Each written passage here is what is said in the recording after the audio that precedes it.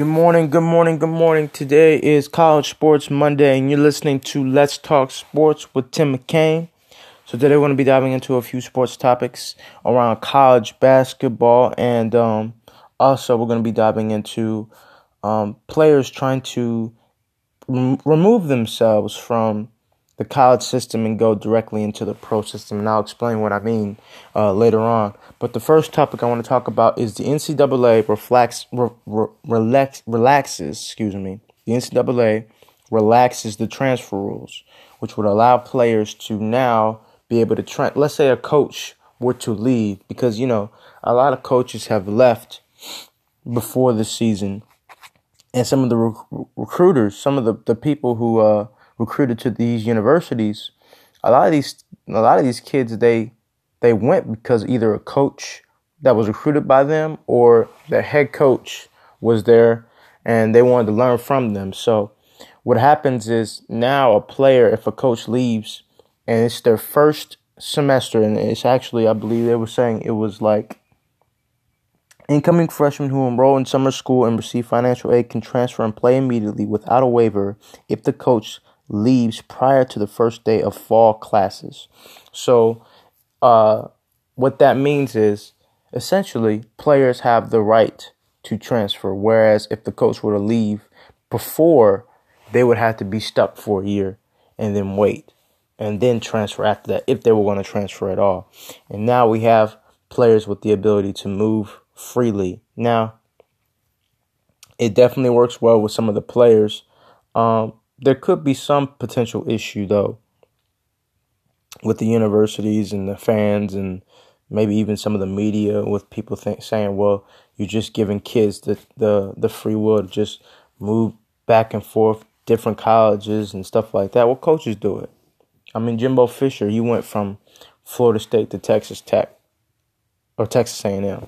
And for me, being somebody who understands Florida State, I still don't understand that move. Yes, it's in Texas, and maybe the money's better. But for me, Jimbo Fisher's best years were in Florida State. That's where he was getting his recognition. There's more history. There's more success with Bobby Bowden and Jimbo Fisher in Florida State than Texas A&M. I mean, if we're talking about Texas in football, we're not talking about Texas A&M. We're talking about Texas. If we're talking about football, we're talking about Alabama. We're talking about the SEC.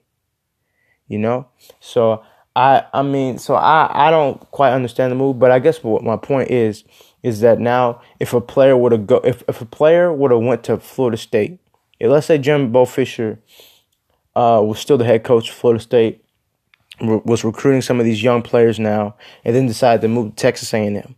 Some of those same players that he recruited to go to to Florida State could now transfer and potentially go to a Texas A&M or whatever school of choice they want to on their list. And I think that definitely is a plus for the players. One of their speakers, Ina Somanovic, the NCAA Division I Student Athlete Advisory Committee, said allowing student athletes in certain situations to transfer and play immediately provides student athletes with more opportunities to have the best experience possible within their collegiate career. The rule was conceived by Division I Transfer Working Group. So I believe it could be a plus for the players. I do know, however, that there will always be people who wonder, well, what about the fact that the players shouldn't have this much control?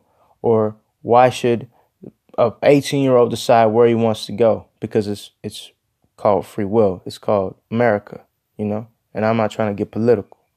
But at the end of the day, if a reason why a kid was going to go to a coach was because a particular coach recruited him and then he left, he should be able to transfer. So I believe it's the right thing to do. It's not like a kid could just transfer immediately, and then, let's say he had a falling out, and he just didn't like the way a coach was yelling at him. He just transferred. It's not like that. It's if a coach leaves, okay? I think, in the game of sports, coaches, and I think also when you look at it, a lot of people are upset about, well, you see a lot of kids just transfer because they're getting yelled at. People think the millennial generation is soft. For me, the way I see it is with this new wave of social media and everything, people are just more aware of what's going on, and people are more free to speak on it. If there was a time where back in the 80s and 90s where social media was around and they were still posting and stuff like that, the 80s and 90s would be more censored, you know, and when it comes to how people operate and how they do things. It's a different time, yes, but also it's the times where social media has a huge play. And so I think that people need to understand that this is really the first generation where we have social media and trying to understand how to communicate, how to, you know what I mean, how to do certain things online. So that's one of the reasons why we see people just being able to freely just type and say whatever they want.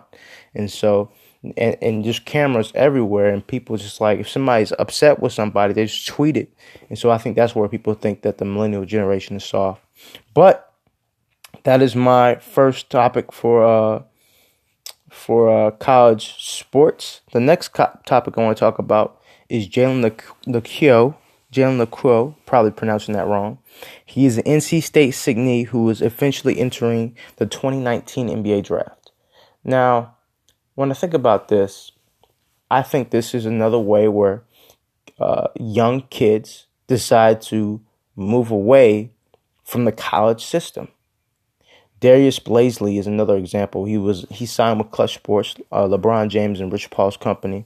He was an original Syracuse signee. Now, granted, Darius Blaisley had a history with Louisville before, and there was an issue there. And so if he had went to college, there would have always been the question of eligibility and, you know, what happened. Did he take money? Did he not take money? And so there always would have been issues there. But the way that I see it is I see this being a potential good for some players. Some players could look at this and say, hey, look, you know, you have these guys who don't have to necessarily play in college. I mean, you have guys like Brandon Jennings who went overseas and played for a year. You have guys like Jalen who basically was 19. And you can be a 19-year-old. You don't have to be in college. You can be 19 years old. I mean, now they have the NBA G League where you can go when you're 19 or whatever. So they're definitely making some changes. But I will say this. For Darius Blaisley and Jalen Lecque, it could be tough for them because they weren't the number one highly touted player coming out of high school. Neither one of them were. And Darius Blaisley went from the 18th ranked. He was 18th ranked player in the draft from 2019 in June last year. Now he's 144th. Now they're saying that he could be, the 44th pick in the draft, not 144th. Now he's the 44th pick in the draft when it comes to the mock draft. Okay? And so because of his lack of production when it comes to views, when it comes to media and social media, we have not seen Darius Blaisley, okay? And it's definitely hampered his draft stock. Whereas Zion Williamson, who was the second best player in the draft, or third or fourth or wherever, depending on whoever had him in the position, he went from second or third to number one overall. He's number one pick in the draft. Okay, he elevated himself at Duke University, other than any of these other kids who would have decided, hey, look, I'm just going to sit out a year.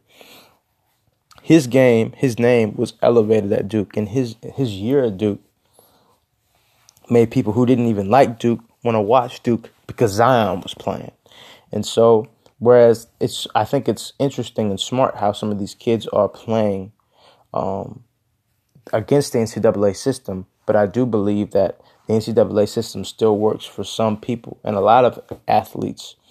And for the kids who want to go about this against the system, it's definitely a gamble, and I hope the best for them. But I will say that I'm not sure if a Jalen Lecque or even a Darius Blaisley will be drafted in the first round. They'll probably be drafted in the second round because you haven't seen them on a national level yet, a national stage. Whereas if Jalen Lecque, if he has went to state for a year, he could be a potential top 15, top 10 overall pick in the draft, which means you can have some potential extra dollars coming out in the beginning, which is why it could be good to go to school.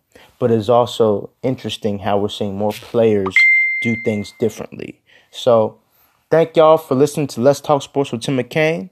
Y'all have a good one.